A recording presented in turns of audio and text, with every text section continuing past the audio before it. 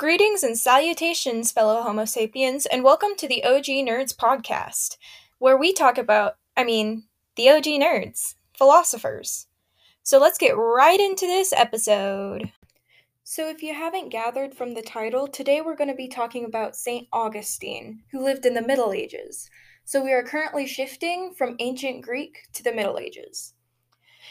So, St. Augustine's main, philosopher's project, his main belief was that do we simply believe in the Christian thought, or can we have reason to help get us to religious beliefs? So he believed that there were limits to how far reason could get you to religious questions. So, like in ancient Greece, they believed the universe was kind of all eternal, but some questioned this. No one really knew. And then Christianity came along and said, God created the universe and the earth. So, how that is going on, it's basically you can only question so far of where the universe came from. And then if you have a religious belief and experience, you will realize that God created the universe. That was St. Augustine's belief. So his side project, which was actually really mainly his big project too, is trying to merge Greek and Christian philosophy.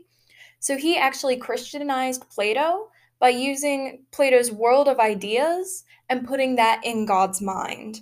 So in God's mind, everything is perfect. But since we are actually created and not in God's mind any longer, we are not perfect.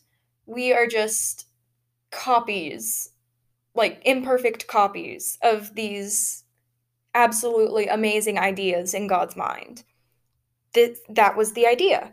So he was born in 354 CE and died in 430 CE in northern Africa. So he was technically still an ancient philosopher, like an ancient Greek philosopher, but his thinking was very Middle Ages and what started off the Middle Age philosophy. So his real name was Aurelius Augustine. He just became a saint after he died. He believed that basically can, people can only have ideas by illumination by God. So basically what he was saying is that we can't have any of our own ideas, but those ideas are put into our mind by God. So say I wanted to start a charity, for example. That idea was not my own idea. That would be God putting the idea into my head. So his, I guess, philosophical category would have been scholasticism, which isn't actually a branch of philosophy, but it's basically combining philosophy and religion, which is what he did. And many, many, many people did not like it at all.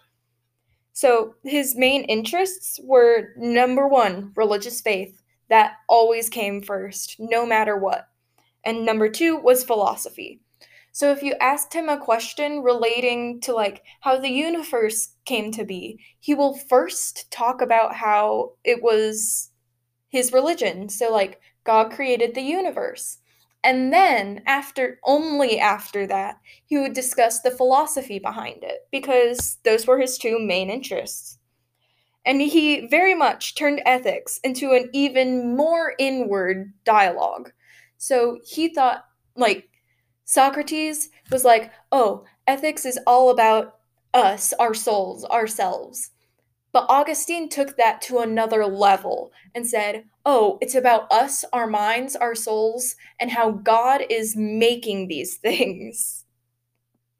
So, yeah, he basically did many things to get a glimpse and look at his own soul so that he could know, God's work, really, and how philosophy kind of tied into it. So, as I said earlier, he Christianized Plato, and basically he believed that all existence is divine in nature. So, since all existence was created by God in his belief, then all existence is divine because it was created by divinity. So he said that there also wasn't really a main evil. Evil was really just the absence of good or the absence of God. So he was basically mixing Plato and Neoplatonism right here. It's like Neoplatonism slash Plotinus, and like making this, I don't know, ball of just philosophy, I guess. So another thing he believed in is the problem of evil. He thought that evil does not possess reality in the same way that good does. So evil is just a deficiency in good. Evil is basically it entered the world through incorrect choices made by humans. So evil does not have the divine power that good does because goodness was created by God, but evil was created by humans. So that's how evil came into play in a lot of religions actually. So he also believed in salvation, so only God can decide if someone is going to be saved. So if someone wanted to be saved, but God didn't really approve of that, I guess, that person could not be saved. It was all in God's ideas. So basically, parts of humanity preordained for the kingdom of God. So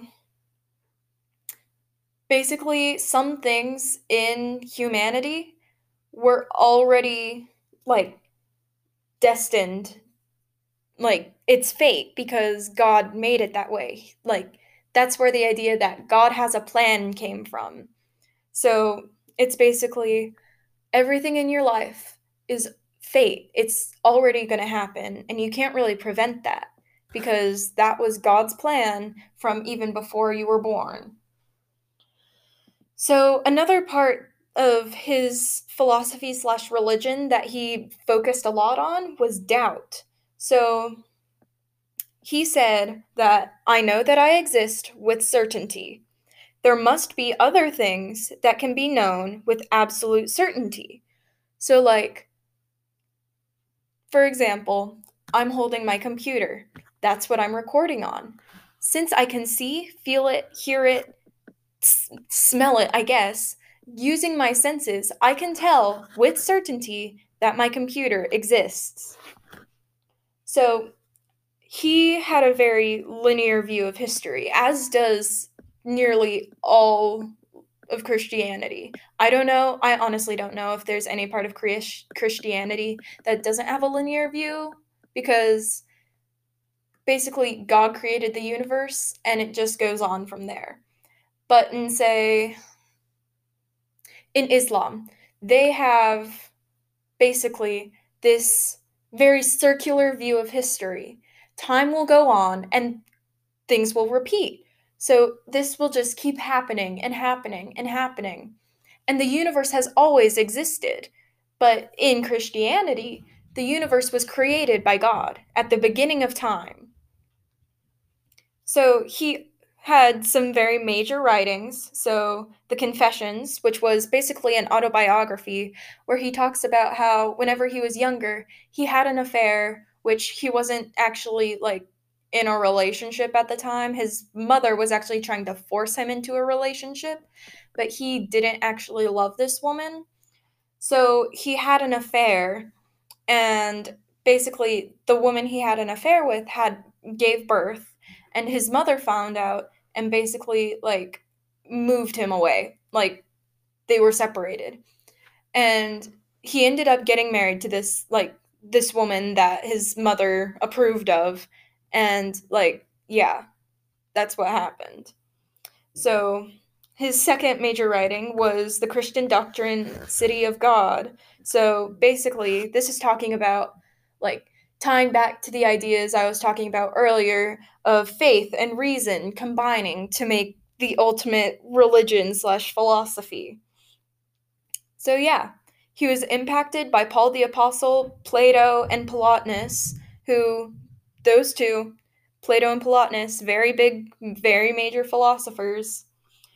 He influenced, like, after he died, he influenced Descartes, who, yeah, Kant, David Hume, and Dante in literature. So, Dante wrote stuff, basically. So, yeah, that's really all you need to know about St. Augustine. Oh, I mean, he also influenced Aquinas, but we're going to talk about him next episode, so I could have said that later. But anyway, that's really all you need to know about St. Augustine. So, adios.